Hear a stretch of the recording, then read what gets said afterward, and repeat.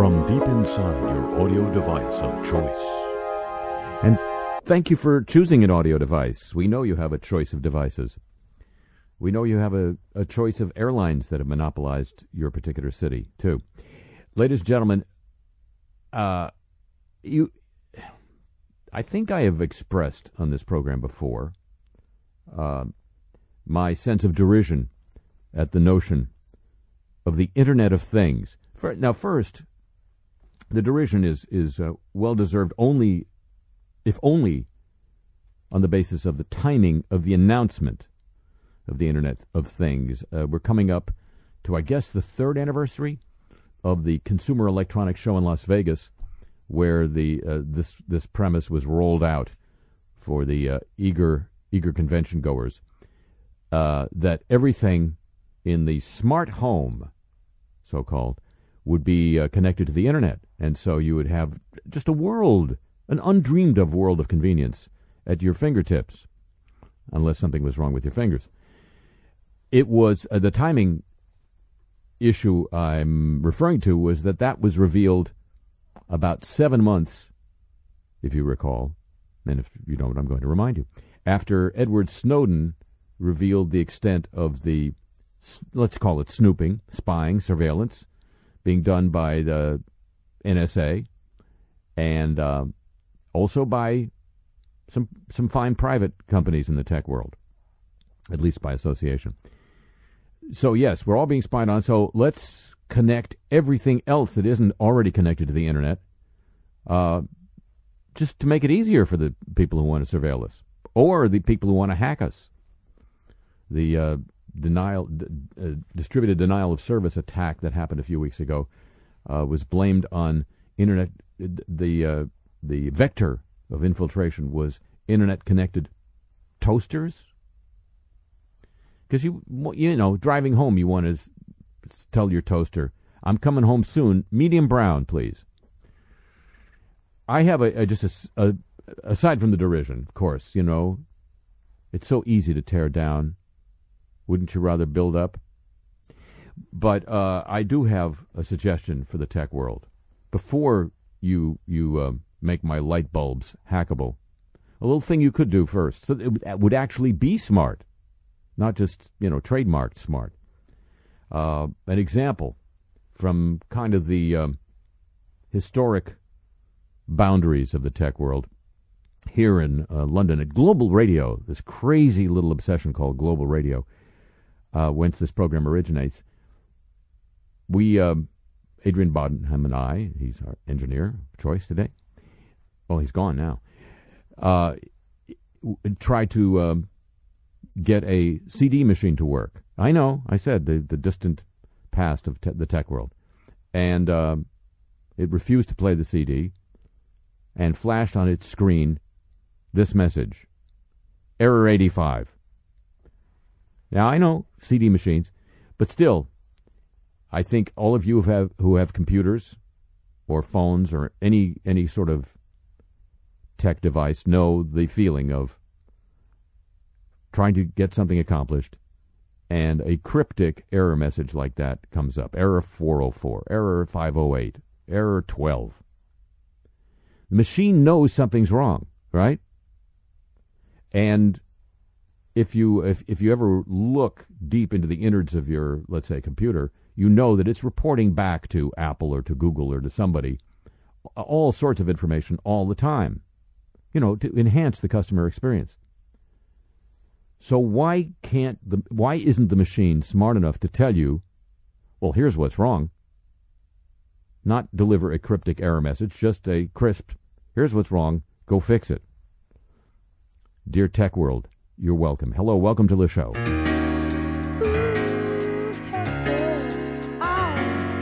What we're living in, let me tell ya. And it's a world that man can eat at all. When things are big that should be small.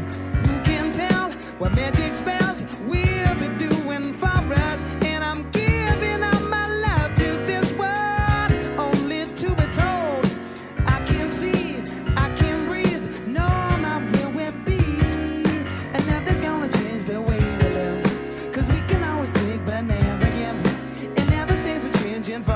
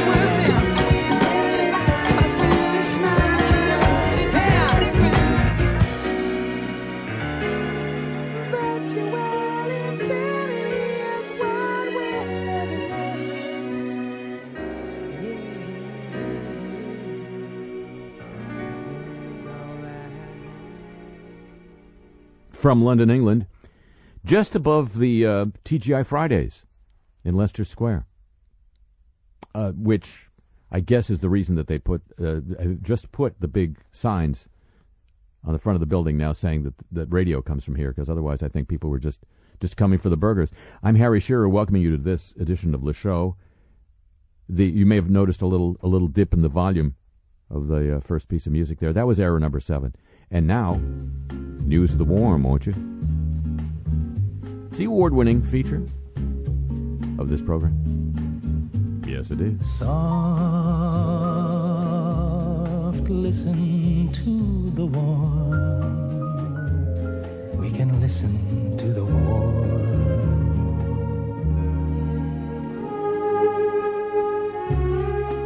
A warmer world will release vast volumes of carbon into the atmosphere, potentially triggering dangerous climate change. Now, scientists have warned that again. Writing in the journal Nature, they project an increase of just 1 degree Celsius, will release an additional 55 billion tons of carbon into the atmosphere by 2050, triggering a positive feedback, that's negative for us, and push the planet's climate system past the point of return. What's new about this prediction is that this is the first one to take carbon released by soil into account. I blame soil. Get it off your fingers now. In the paper in Nature, an international team of scientists, not Nature the thing, Nature the magazine. They don't put paper in Nature. Mother Nature would not approve. An international team of scientists said that the majority of the Earth's terrestrial store of carbon was in the soil. They warned that as the world warmed, organisms living in the planet's soils, really? Why didn't they?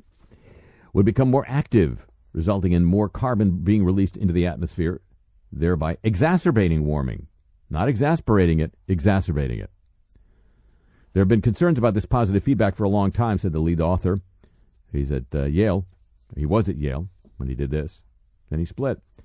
For the past 2 or 3 decades, there have been literally thousands of studies trying to address this topic and trying to identify whether there are going to be increases or decreases in carbon uptake of the soil in relation to warming or increases in carbon loss. He said the uncertainty had led to sizable differences in projections of future climate conditions, but he says we're the first study to take a global perspective and then map the variability and able to say that in these areas there are going to be huge losses and in these areas there are going to be some gains.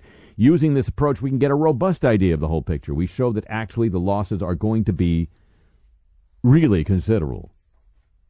Really considerable, unquote. Using data stretching over 20 years from 49 sites across the globe, the team found that global carbon stocks, I'd sell them, would fall by up to 55 petagrams under a business-as-usual scenario. Carbon comes out of the soil, which leads to more warming, which leads to more carbon out of the soil. It is a reinforcing cycle, said the lead author. The concerning thing is that our projection is we're going to lose 55 petagrams, 55 trillion kilograms by 2050. This process is only going to accelerate and accelerate, he said, repeating his repetition. In the global carbon cycle, soils act as a place where carbon is stored in a state that doesn't directly influence the climate system. Carbon is trapped in the soil because it's taken from the atmosphere by plant material through photosynthesis. You remember that. That's why chlorophyll is green. No. Okay, something's green. Some toothpaste in the 50s. Particularly in cold places, it gets stored in the soil, the carbon, for a long time, minimizing the atmospheric concentrations. In the soil, there are microbes and soil animals. Ugh. I walk on that stuff, as well as plant roots, and they all use that soil carbon for their growth and activity. When it's really cold, the activity and growth is limited, but when it warms, warming is likely to be disproportionately happening in cold areas. Then the more active they are set to become. The increased activity by the organisms mean they will consume greater volumes of the carbon in the soil and then release it as carbon dioxide. It's very similar to the way we respire and produce carbon dioxide, he said. Because there's such a huge biomass of microbes and soil animals, that respiration really can be massive. So, kill off the soil animals, babe. Come on. We got time. Waste them. And climate scientists have denounced the House Committee in the United States, the House of Representatives Committee on Science, Space, and Technology, after the Republican-led panel promoted a misleading story expressing skepticism that the Earth is dangerously warming. On Thursday afternoon, the committee tweeted a Breitbart article with the headline, "Global Temperatures Plunge Icy Silence from Climate Alarmists." That story linked to a British tabloid, the Daily Mail, which claimed that global land temperatures were plummeting and that humans were not responsible for years of steadily increasing heat. The Daily Mail story cited, without specifics, exaggerated the degree of the fall, according to these scientists, and left out three important points of context: El Niño systems, ocean temperatures rising, and the clear upward pattern of year-on-year changes. They're not serious articles, said a Columbia University climate scientist, Adam Sobel. They paint it as though it's an argument between Breitbart and BuzzFeed when it's an argument between a snarky Breitbart blogger, nice use of alliteration, Babe, and the entire world scientific community and the overwhelming body of scientific evidence.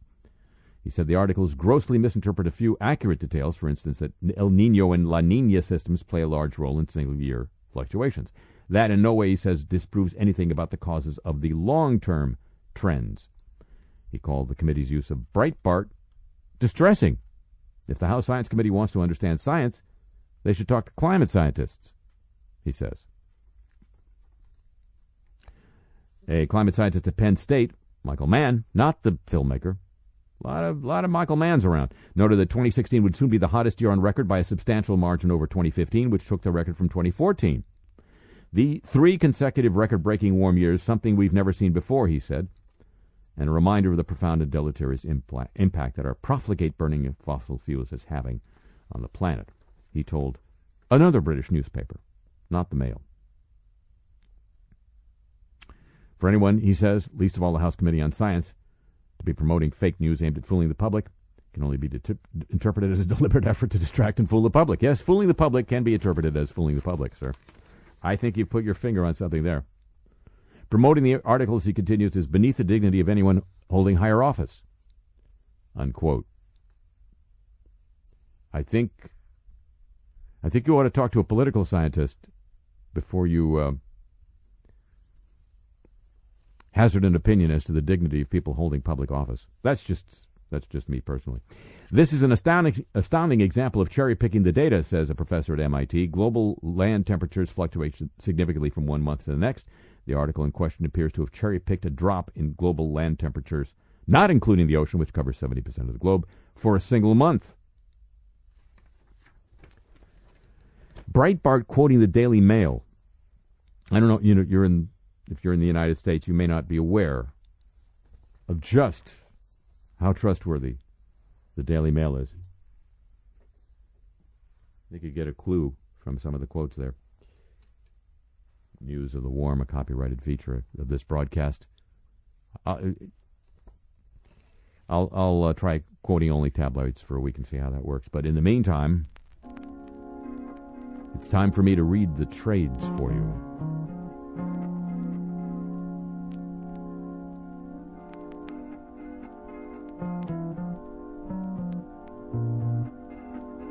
It's a copyrighted feature of this broadcast. NFL's plans to speed up games may impact advertising. Ooh, from Advertising Age, they would know, and you will too after I read it for you.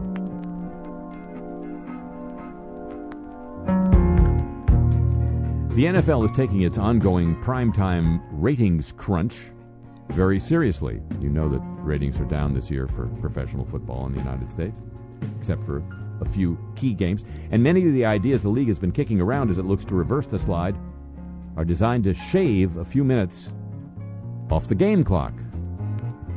I said clock. Trouble is, few of the proposals are likely to pass muster with the networks.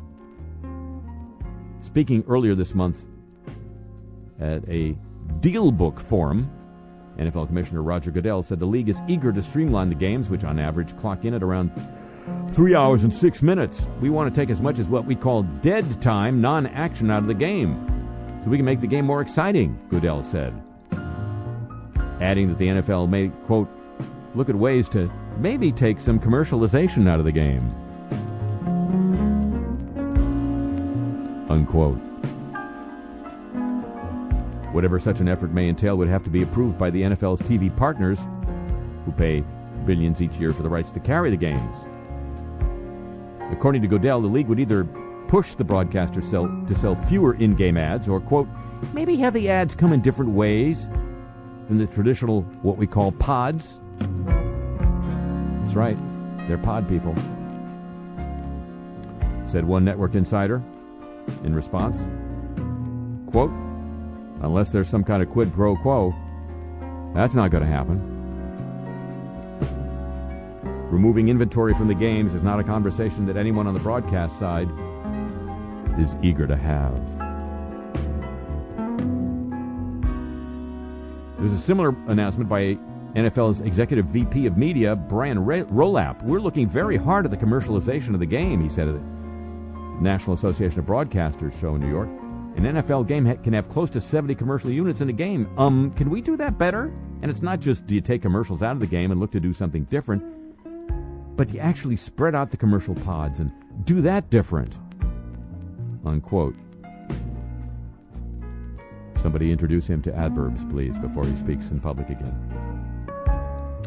While Rolap did not give guidance on how many spots the NFL may look to eliminate or what forms the reconfigured commercial pods would assume, he said the league is in open communication with the networks on the matter. In a world where quote, in a world where Netflix has no commercials and every consumer is conditioned to a 15-second pre-roll on YouTube, is there a better way to do commercials with our broadcast partners, he asked.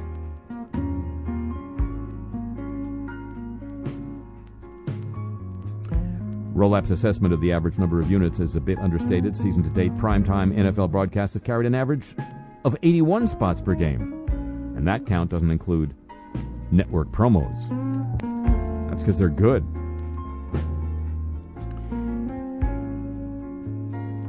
Say they want to take as much as 120 seconds of ad time out, said an executive. How does that serve the viewers? How does that serve the advertisers? Is an ad here and there enough for the fans to even notice? Because the advertisers will notice. They'll be paying more. You take supply out, you're going to raise the price.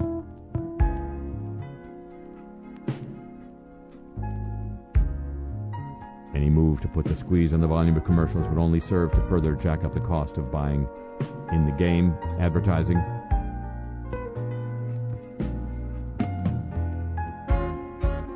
Squeeze the average in-game commercial load by as little as 5%.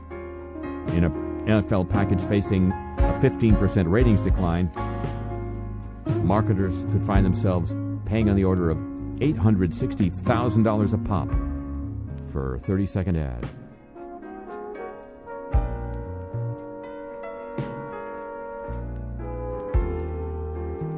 This would only serve to dissuade marketers with less profligate budgets from investing in the occasional 30-second spot. Think you've had your fill of Papa John's, Geico, and Nationwide ads? Wait till the likes of Dollar Shave Club and avocados from Mexico are priced out of the market. Of course, if the NFL were to give its network partners the green light on in-game integrations and the sort of sponsor enhancements familiar to fans of baseball, the NBA, and NHL, the ad load issue would sort itself out. The NFL's replay review process is unnecessarily protracted. Why not kill two birds and cut down on some of the dead air by having the league office make the final verdict in a segment that's exclusive to a sponsor? This has been done before. In the early 1980s, ABC developed You Make the Call.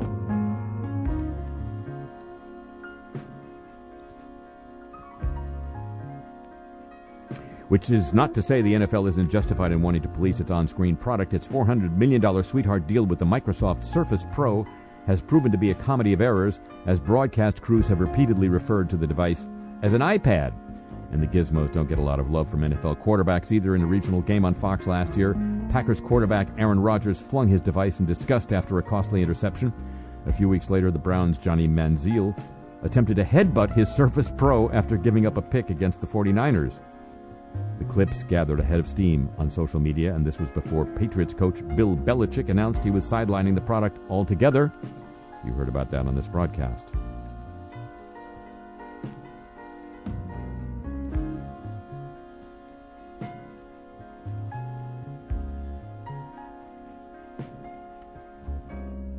When asked if the NFL may have spread itself too thin, Goodell told the crowd at Dealbook, the league is always eliminating the extent of its TV footprint. If any suite of games are on the chopping block, it's the crack of dawn trio of Sunday morning London broadcasts.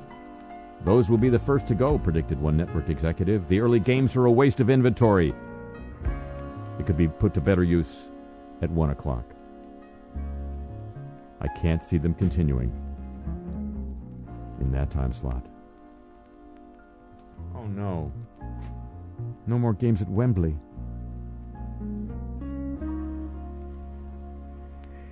A fearful prospect brought to light because I read the trades for you. Copyrighted feature of this broadcast. I'm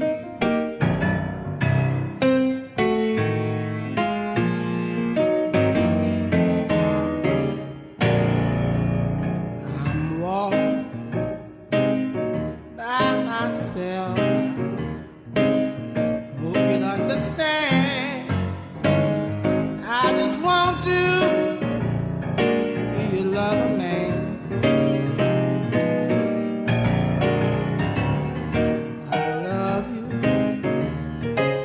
I love you with all my heart and soul.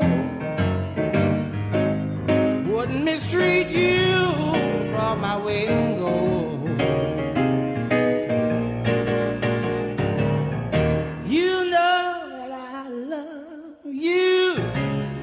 You know it's true. Give you all my love. What more can I do? I'm walking by myself. Who can understand? I just want to be your lover, man. Yes, I need you. Need you by myself. All my heart and soul. I wouldn't mistreat you, baby, for my weight in gold. I love you. Yes, I love you. Oh, I love you, baby. Nah, nah, nah, girl. You're bigger than the whole wide world.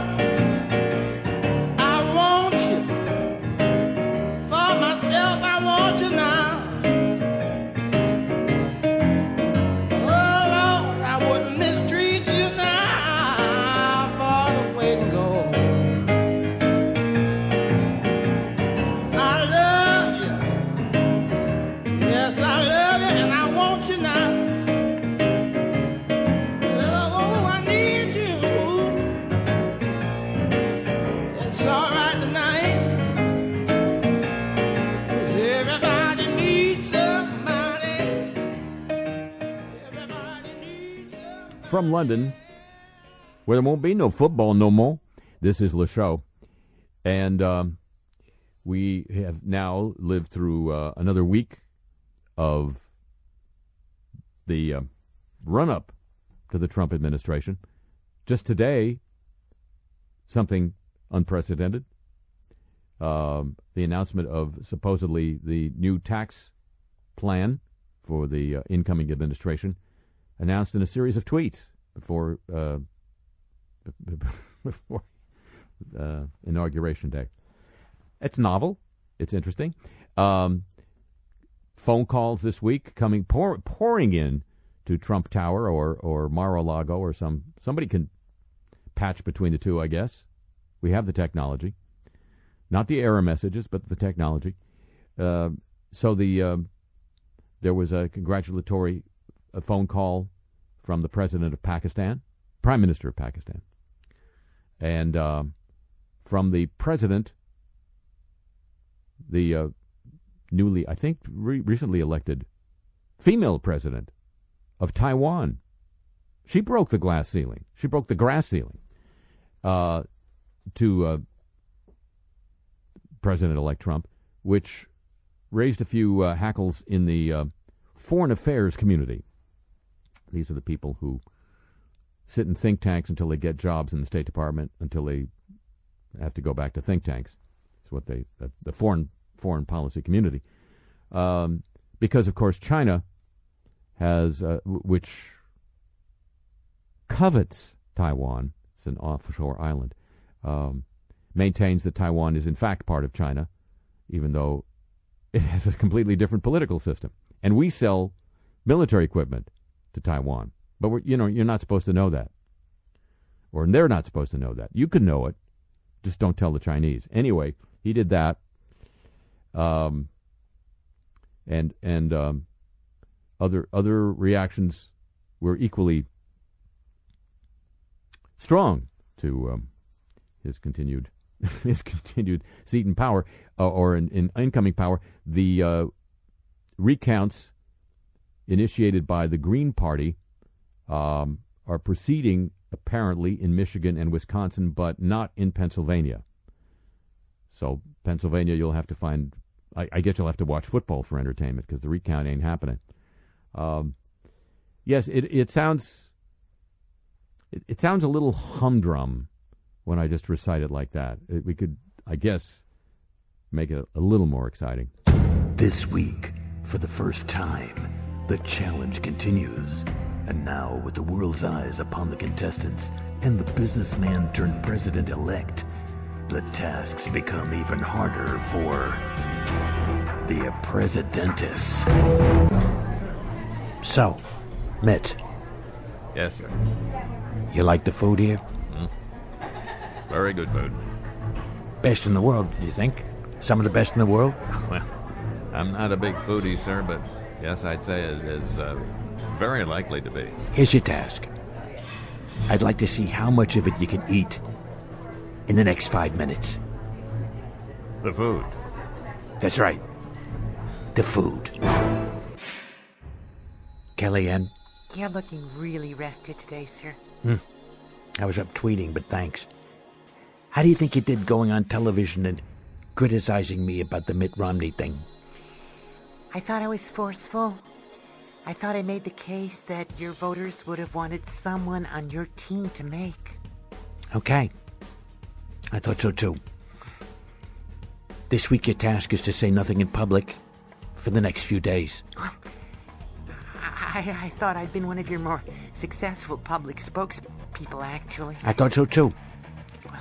That's why this task is a particular challenge for you. Do you think you can handle it? I can't even talk to Rush. What do you think? General Mattis. Yes, sir. I liked our little meeting the other day. I enjoyed it too, sir. I liked it when you told me cigarettes and beer worked better at getting information than torture. Well, it's been my experience and the experience of everybody I know in the military and intelligence fields. I want you to be my Secretary of Defense. I appreciate your trust in me, sir. I think it's a job I'm capable of doing well. I know that. Here's the task for you. Get the information from the detainees with the cigarettes, but without the beer. Can you do that? I would rather have all of the arrows in my quiver, of course. What about waterboarding and beer? Would that help you do your job? I think I'm going to make it work with just the cigarettes. Note. Yes, sir. Still around. Yes, sir. Callista's in the other room, too. You were very good as the voice of the base, criticizing the Romney thing.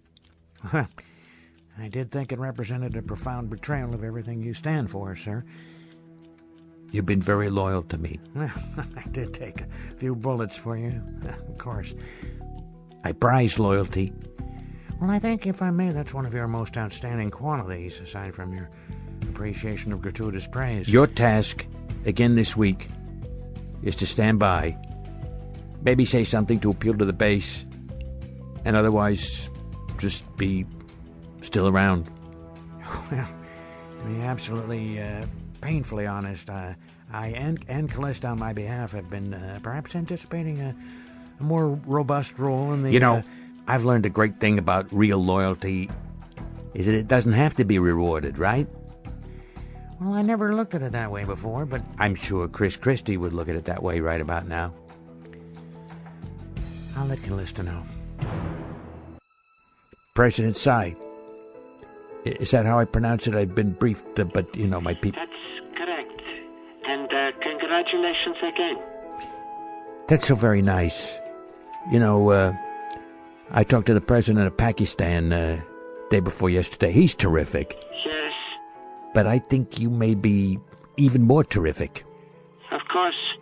On this may ruffle the feathers of the large country across the water from me. You know what? That's a great task for you this week. Really? Sure. Ruffle their feathers.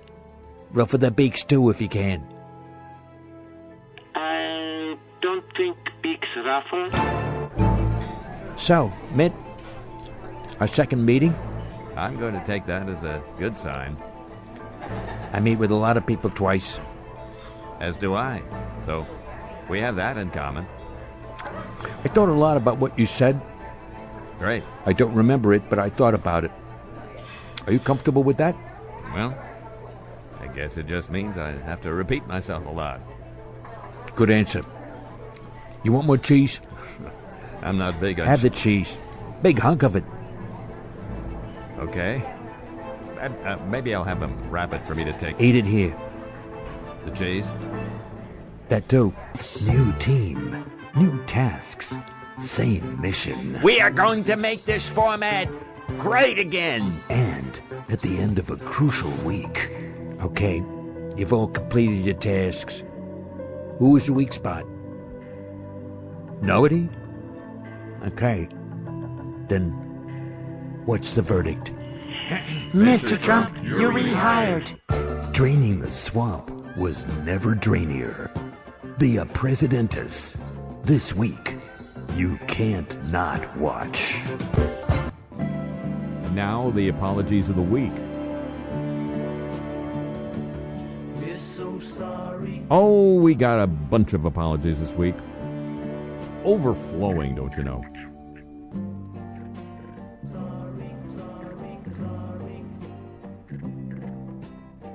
And we start right here. Ernest Walker, a black U.S. Army veteran, was denied a meal at Chili's in Chicago on Veterans Day. Chili's, like many restaurants around the country, offers free meals to vets on Veterans Day, but at this particular one... it was in Texas. Cedar Hill, the manager decided not to serve the American serviceman. Since the incident, Chili's has removed the manager and released the following statement. Quote, "We personally apologize to Mr. Walker for the unfortunate experience in our restaurant on Veterans Day and thanked him for his service to our country. We also thanked him for taking the time to speak with us, and he appreciated our apology." Unquote. Walker says things now, since this went public, have gotten worse for his family. The Army vet has received multiple death threats, unsolicited mail, and has had to move out of his house to ensure his family's safety. Is it really worth it to eat at Chili's? One of the world's biggest cruise lines, Princess Cruises, has been caught polluting the seas. The California-based company, which is owned by cruise giant Carnival... Princess is owned by Carnival? Will plead guilty to 7 felony charges relating to polluting and intentional acts to cover it up, according to the Department of Justice. As part of a plea agreement, Princess will also pay... Princess is going to pay a penalty. Princess is going to pay a $40 million penalty, the largest ever involving deliberate vessel pollution. Let's be very clear, Princess engaged in exceptionally serious criminal offenses, said Assistant Attorney General John Cruden. It deliberately violated the international law designed to make sure our precious oceans are protected, unquote. 5 Princess ships were involved in illegal activity. Princess, or Carnival, which owns Princess. Cruden, by the way, said the case was the result of more than just bad actors on the line ship. Princess itself is to blame because the nature and extent of the crimes involve a striking failure of corporate culture and a serious failure in ship management. He said Princess is a company that knew better and should have done better, unquote. Therefore, no executive charged. As part of the plea agreement, Princess and cruise ships from 7 other Carnival-owned brands, including Holland America, will be under a court-supervised environmental compliance program for 5 years. Ouch, those wrists. In a statement, Princess expressed remorse.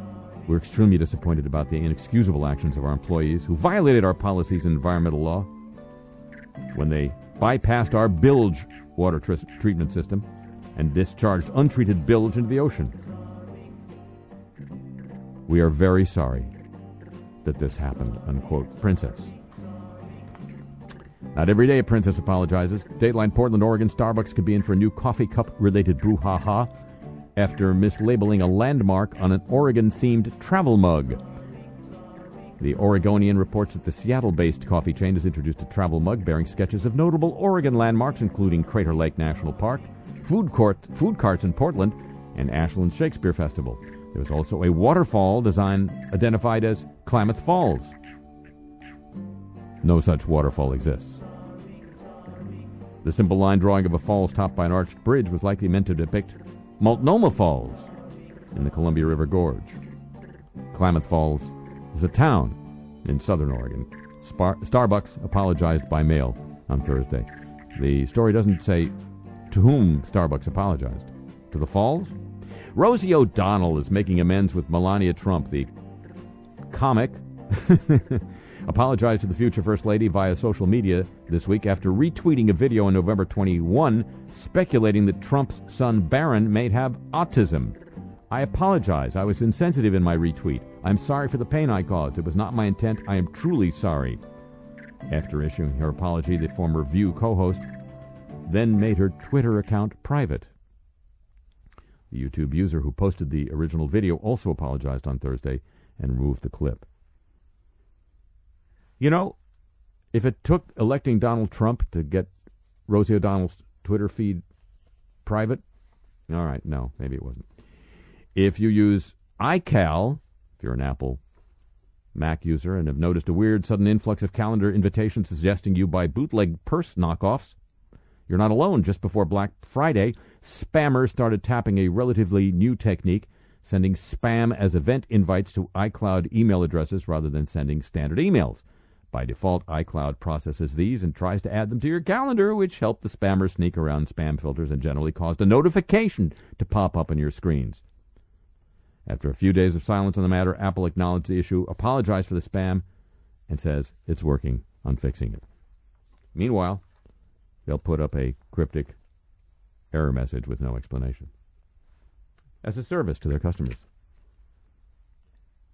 But wait, there's more. So much more. A video this is the apology about the video. The video that suggested that Barron Trump, Donald Trump's youngest son, might have autism was removed Tuesday after Melania Trump's lawyer threatened to sue the man that uploaded the video. He's retracted it and apologized for it on the same YouTube page. Said the lawyer, Charles Harder. You may recall him. He was the lawyer who sued Gawker on behalf of Hulk Hogan. He's having a good year, Charles Harder. The video's creator said since being plunged in the spotlight, Barron has exhibited behavior similar to those who have autism. Hunter's video showed Barron moving erratically while clapping, making strange movements while sitting, walking wobbly, and expressing lack of social skills and understanding. Charts shown in the video said at age 60, the age Donald Trump had Barron, the likelihood of autism increases drastically. In his apology, Hunter, who says he has autism, said he didn't mean any harm when he created the video. I never ever meant this as a bullying video. As someone who was diagnosed at age 5 and has gone through bullying myself, I would never do something like that. I made this because I truly believe Barron was on the spectrum. That's the name of the new cable company. I'm on the spectrum.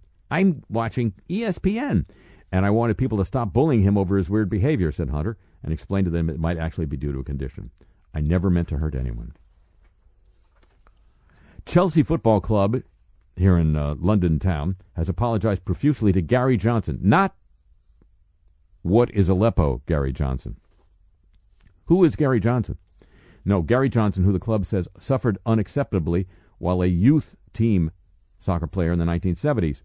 There is a currently sweeping the United Kingdom, ladies and gentlemen, is a sex abuse scandal involving youth soccer players.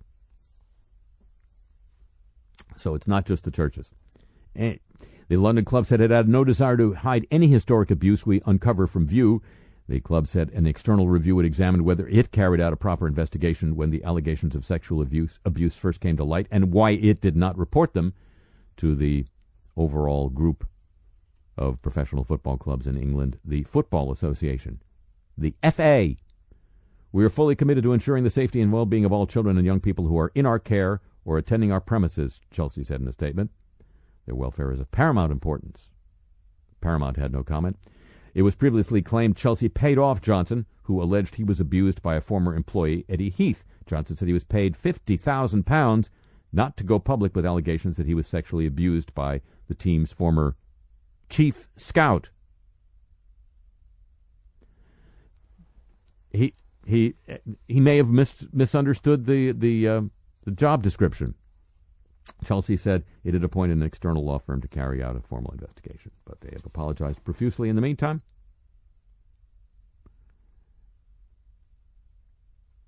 The statement comes after former Chelsea star Alan Hudson said it was common knowledge that former coach Heath was, quote, a danger to its youngsters, unquote.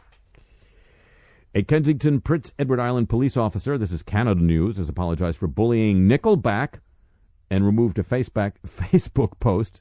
Nickelbook and Faceback. No, removed a Facebook post, he says, drew a reaction far beyond his expectations. Constable Rob Hartland had posted on the police Facebook site, because, cops have to be on Facebook, right? That he would force arrested drivers to listen to Nickelback's 2001 album Silver Side Up as a punishment for drinking and driving. It was just his way of using humor to spread an important message, he said. CBC, the Canadian Broadcasting Corporation, published a story about the tongue-in-cheek post, as did other media around the world, including Time and CNN. At no time did I think it would go as far as it did. On Friday, Hartland removed the post and in a new Facebook post wrote a public apology to Nickelback. I didn't want to turn this into an anti-Nickelback, he said. The more I thought about it, the more I saw the comments, and the more I saw people sort of jumping on the we love to hate Nickelback bandwagon, I was like, I think we're losing the message here, and I'm sort of feeling a little bad about what's going on. In his new Facebook post, Hartland said as a police officer, he was sorry for sending the wrong message to children. What will we tell the children? Tell them to go in the other room. A part-time math instructor at University of Nevada, Las Vegas, has embroiled the university in a national immigration debate that was a focus of the presidential campaign and appears to have been reignited across the country. In a Facebook conversation, George Buch, B-U-C-H, a former graduate student and current instructor, said he would alert Immigration and Customs about students in his class who may have come into the country illegally. He said, there are no safe spaces in my classes for such students. I would have to turn you into ICE, read his post. During comments made to a student of Cuban descent.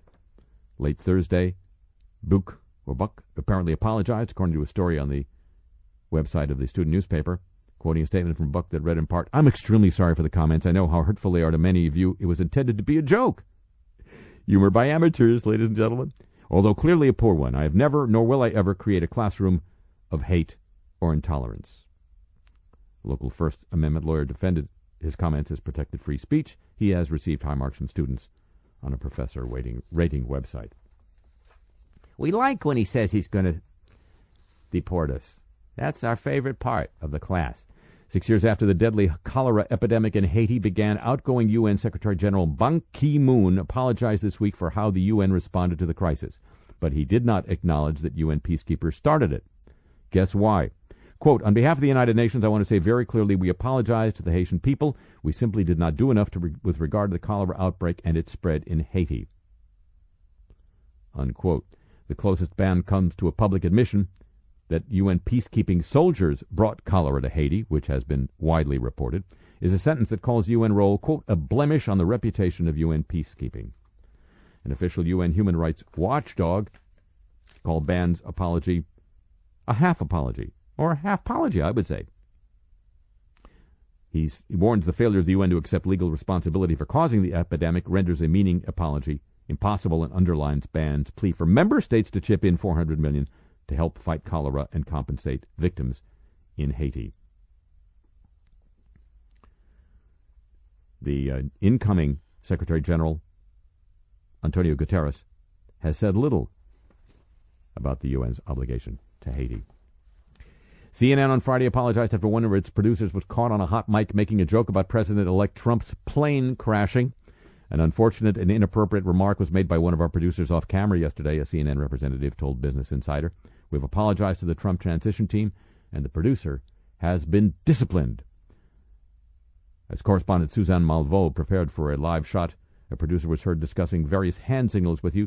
That means his planes crashed. Just kidding, the producer said. Humor by amateurs. CNN edition. The Mason City, Iowa Police Department didn't admit that one of its officers arrested an innocent man following a reported attack on a home improvement store worker, but the police chief, Jeff Brinkley, offered an apology this week to the local businessman and former police officer who was arrested on an assault charge and later had the charges dismissed. Sorry about the incorrect arrest. The president of South Korea said this week, "Dear respected citizens, once again I apologize for causing you enormous troubles because of my carelessness. As I see the citizens suffering heartache due to this issue, I think it is evident I must apologize even hundreds of times. The series of events that have occurred now as a result of my pursuit of public benefit for the nation, but I admit it was my huge fault that I failed to manage my personal life and take care of people around me. I will explain all the details about this political scandal in the near future. Once again, I would like to apologize to the citizens and plead that the political circle will combine their wisdom." And she's also resigning. So the glass ceiling returns to South Korea. And, well, there's a lengthy story, but the thrust of it is that TV show in South Korea, SNL Korea, was once again engaging in some actions which were sexually embarrassing to a youth pop band appearing on the show. Again, it's like real SNL. And an Illinois family spent Thanksgiving in an airport after they were kicked off an American Airlines flight because their son's service dog, Chug, was too big. In a statement, American Airlines said it apologized to the family, the Weasels, and is reaching out to them, adding the company is looking into the issue with the regional carrier who operated that flight. Oh, it's the Apology of the Week, a copyrighted feature of this broadcast. Among the announcements of President-elect Trump's cabinet this week, Stephen Mnuchin as Treasury Secretary designate. President-elect Trump was going to drain the swamp, as you recall, had denounced the influence and the influx of bankers into the political system. Mnuchin, like several Treasury secretaries before him, comes from, among other places, Goldman Sachs.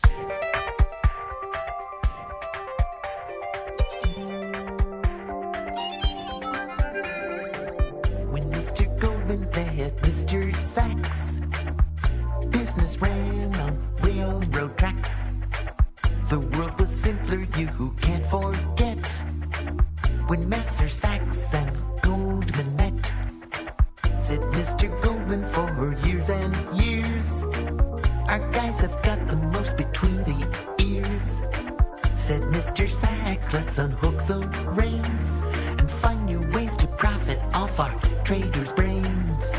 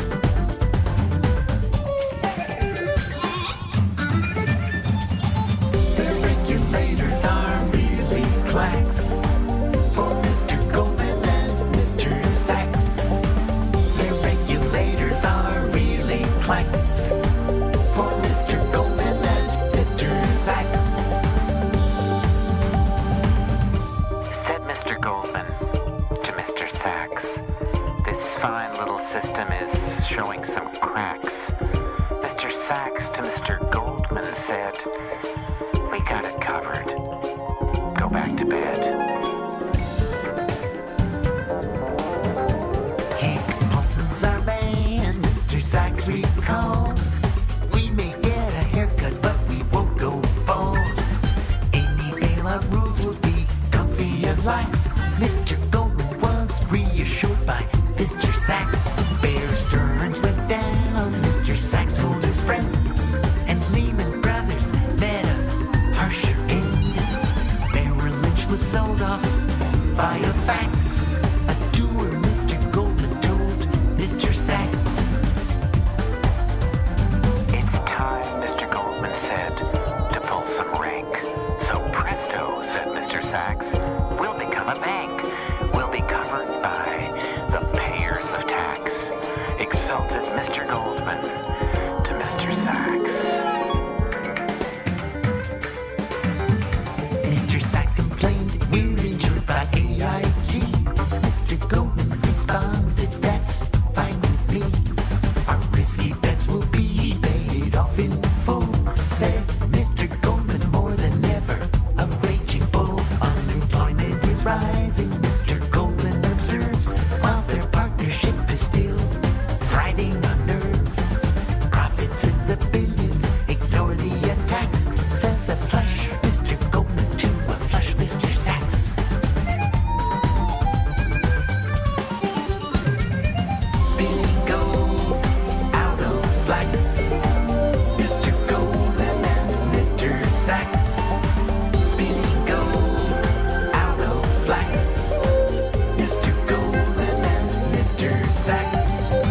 Spinning gold out of flax. Mr. Goldman and Mr. Sachs. Well, ladies and gentlemen, that's going to conclude this week's edition of the show. The program returns next week at the same time over these same stations over NPR worldwide throughout Europe. USN 440 cable system in Japan, around the world through the facilities of the American Forces Network, up and down the east coast of North America via the shortwave giant WBCQ The Planet, 7.490 megahertz shortwave on the mighty 104 in Berlin, on Soho Radio in London. Around the world via the internet at two different locations, live and archived whenever you want it at harryshearer.com and kcsn.org. Available for your smartphone through Stitcher.com and available as a free podcast from SoundCloud, Sideshow Network, iTunes, TuneIn, and WWNO.org. If you're in the London area, Judith Owens and my Christmas Without Tears charity, variety, music, and comedy show is this Thursday at King's Place in London. Special guest Stephen Merchant just added to the array of Elizabeth McGovern, Jackie Dankworth, Judith Owen, whose new record has just been named one of the records of the year by the Sunday Times, all at King's Place this Thursday at 8 o'clock for the benefit of Shelter. And in Chicago, Sunday, a week from tonight, a completely different Christmas Without Tears at Space in Evanston, Illinois. Maybe a ticket or two is available for that. You all in Chicago know about this. We're coming back to London after a couple of years. The email address for this program, playlist of the music heard here on, your chance to get Cars I Talk t-shirts, all at harryshearer.com. And I'm on Twitter at the Harry Shearer.